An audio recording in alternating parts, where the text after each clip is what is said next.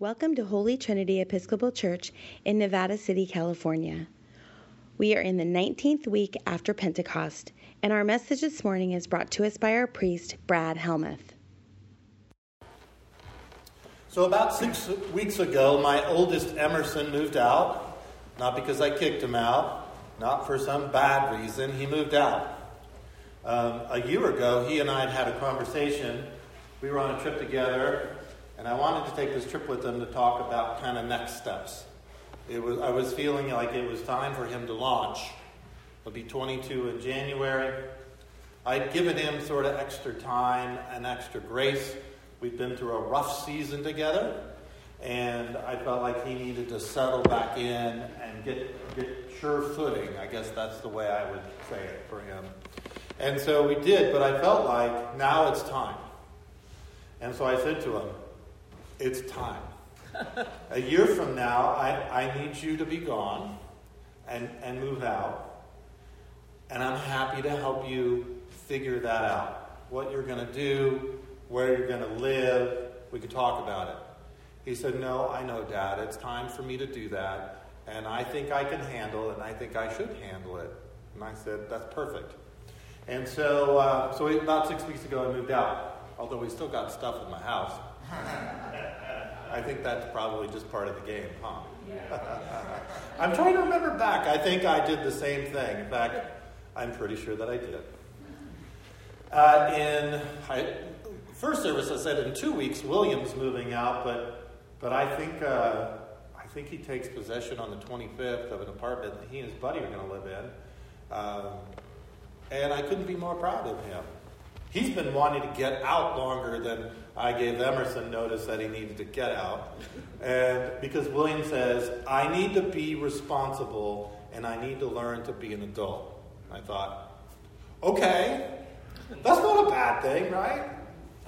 But as I was going through the process of them getting ready to leave, and then Emerson leaving and William will be out, I'm thinking to myself something that I told them, well, maybe 3 years ago or so, especially when they're bickering with one another. I said, guys, soon we won't do this.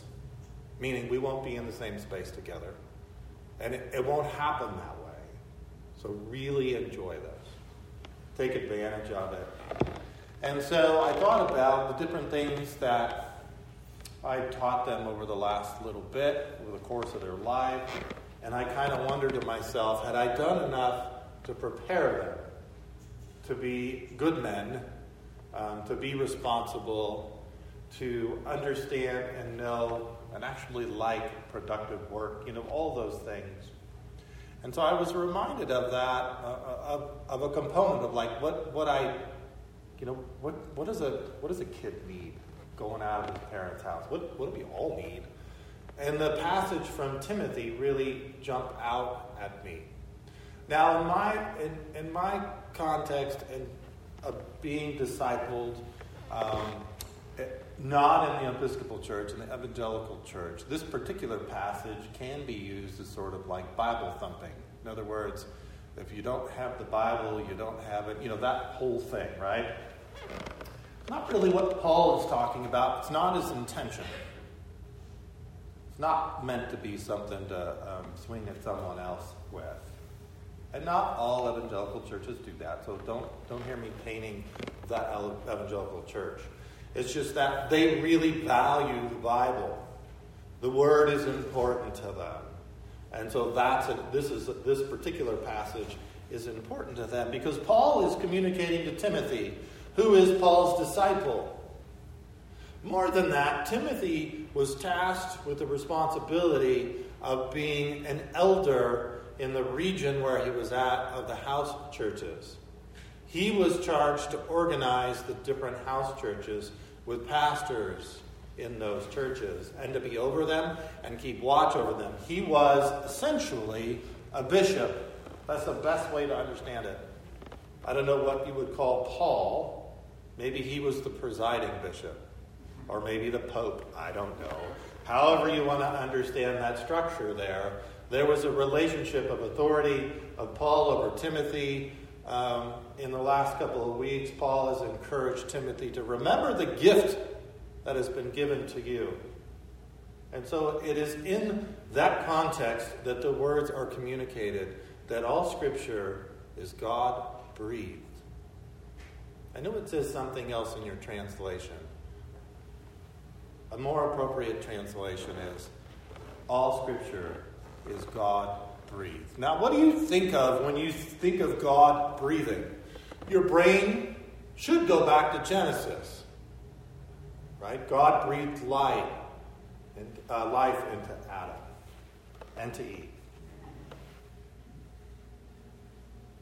That's what he says, that this Scripture is God-breathed. It is life, and the way that I understand that is that it's foundational. It is something to build upon that is life-giving. Now, another interesting point about this is that at the time Paul was writing this to Timothy, what were the Scriptures? Think about this for a second. What were the Scriptures he was referring to? Old Testament. Now, probably many letters and maybe some Gospels had been written. Okay? I'm not remembering exactly the timeline of the pastoral epistles and when they were written and where that fits into the timeline. But they wouldn't have been widely distributed. They wouldn't have been canonized. But he is writing about the Old Testament. Now, lots of times we like to go into the New Testament. It's a little more friendly for our Western minds. The Old Testament can be a little bit, well, like the Jeremiah passage this morning. Teeth sit on edge and sour grapes. Yeah, I'm going to pass on that, right? I'll look at something that I can understand, right? I mean, that's kind of how it seems. But that was what they were talking about, what they were thinking about. That was the Scripture that was good for them to build and reprove and correct and encourage and do all these things. We can build upon different foundations, can we not? We can build upon the foundation of the Scriptures. We can also build upon the things that we like and or want and make the Scriptures say what we want about those things as well. That happens, doesn't it? Right? I've experienced in my life people making the Scriptures say things it clearly does not say, nor does God intend to speak in that way. But by taking little snippets of things, we can make it say what we want it to say, and so that becomes our foundation. Those things that we want, those things that we desire, the way we feel. But the correct order, or I would say not the correct order, the better way of building a foundation is to start with and understand. That's why Paul is telling Timothy, listen, Scripture is good. It's good for you. It's good for me. It's good for the churches to be built on. I remember a while ago being told that Episcopalians didn't really value the Bible. Now, okay, just hear me out. They didn't value it like the groups that I'd been spending time with, meaning they didn't spend all their waking hours like this or memorizing it or something like that. There was this understanding of that. Now, what I've come to know is, right, when I came into the Episcopal Church, that you all know Scripture. Some of you don't know that you know Scripture, right? Have you ever read through this? Sorry. Do you know where most of this comes from? Right straight out of the Bible. It is amazing to see that in the Book of Common Prayer. I never knew that. And maybe you've never known that. I don't really know. But I want you to know, if you don't think you know Scripture, you know Scripture. Because a lot of the Book of Common Prayer is put together with that. It's important. It's a foundation. It's why and how that was put together for our primary way of worshiping together. Morning prayer, evening prayer, compline, the burial rites, the marriage rites, prayers for the sick, prayers at the time of death, all those things. It's taken from the foundation, from the scriptures themselves. Why? That's where you have to start. Why do you have to start there? Well, if you're going to orient your life as one who is a part of the family of God, it'd probably be nice to know kind of what that involves. Wouldn't you think? I do think. Although I won't go into the details this morning of the Jeremiah passage, in particular of sour grapes and teeth turned on edge and all those things, I will say this. In that particular prophetic passage, what's being communicated is this. God had a covenant with his people. He was, as Jeremiah puts it, their husband.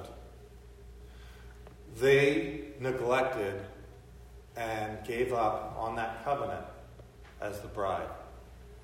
And so they were in this place of exile. But what does he give to them? He gives them a sense of hope for something better. But the reality is, if you back it up, right, is that they had a covenant with God. They broke that covenant. The covenant was no longer valid for them. And so there are consequences for that. They needed a new covenant. They needed a new agreement. 25 years ago, I entered into a covenant with someone. A few years back, that covenant was broke. The new agreement I entered into was not to be married. That's a new agreement, and I honor that. And in 2 weeks, I'll enter another agreement to be married. And I will honor that. Covenants and agreements mean something, and certainly the details and stipulations of those things. And so when we read in Jeremiah about the details of the new covenant that God will make, there is this allusion to the coming of the church. God says, "No longer will I have this agreement between myself and the people, but I will be with everyone. I will write it on their hearts."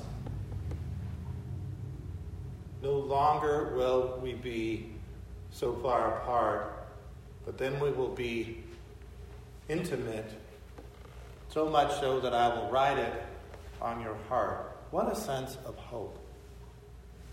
The truth of the scripture says what? We are messy.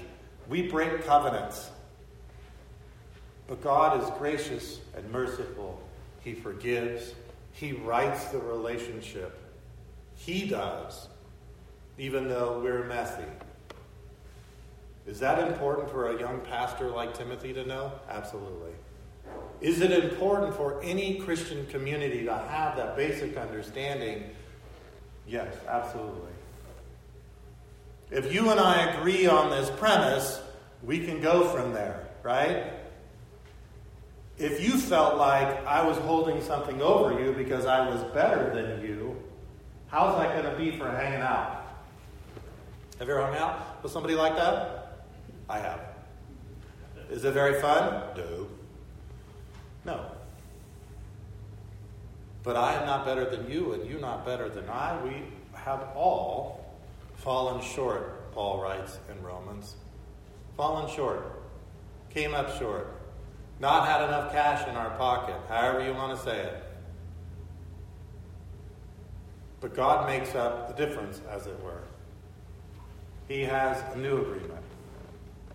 And that agreement is personal, and it is intimate, and it is wonderfully, beautifully hopeful. And again, thinking about my sons, I think back over the years, it's like, did I impart that foundation to their lives? I want to say yes. By golly, if I didn't tell them directly, they got it through like going on 1 million youth group trips, hearing about the Word, seeing how God changes lives. Certainly that's my hope here as well for us, that we have that understanding together. In our Bible study, we're going through 1 John. And the intention in 1 John of John the Apostle is to make sure that everybody is starting out on the level playing field, in the same space, with the same foundation. And so it's important for us. So it's important for us to understand that the Scriptures are essential. Why? Because by them and through them, we may examine ourselves and our lives and make corrections, course corrections, adjustments. We can be encouraged by them. The Scriptures give us hope. The Scriptures have incredible promises in them. One of which is in the gospel reading today. Now, it's an interesting way of communicating a truth about God who will hear you, to give this illustration of this nagging widow and a really, really bad judge who cares nothing of anyone. And it's one of those ways of illustrating something where the pendulum is swung so far over here, and then it goes back over this way to say, but God is unlike this. He is how? He is quick to hear you and to bring you justice. Well, that's encouraging. That's hopeful. If you've ever been in a not great spot, it's good to know that God will bring justice about that. God is a God that we can pray to, talk to, ask things of. Not to get what we want, but to get what we need in life.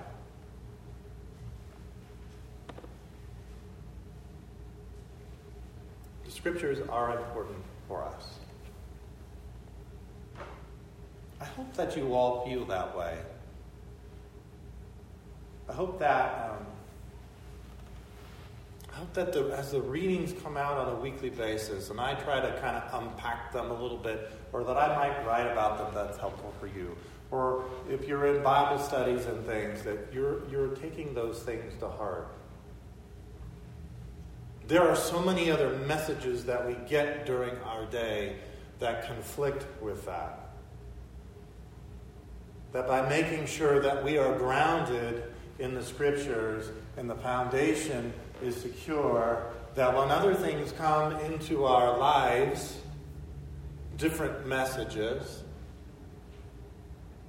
that we know what to do with them. Right? Whether the culture telling us something about who we are that's in conflict with who God says we are, or who we need to be, or, God help us, the political process, any of those things, that we have something to weigh it against. And when you have that as your foundation, you're more quick to understand kind of what it is you need to do in any of these situations, how we need to feel about something. How do we value life? How do we value others? What does it mean to love our neighbor? Or welcome a stranger, or any of those things? How do we spend our money? Where do we invest our money? Where do we invest our time? How do we deal with relationships? How do we deal with conflict? How do we support someone that finds himself in a rough spot or a rough season? The Scripture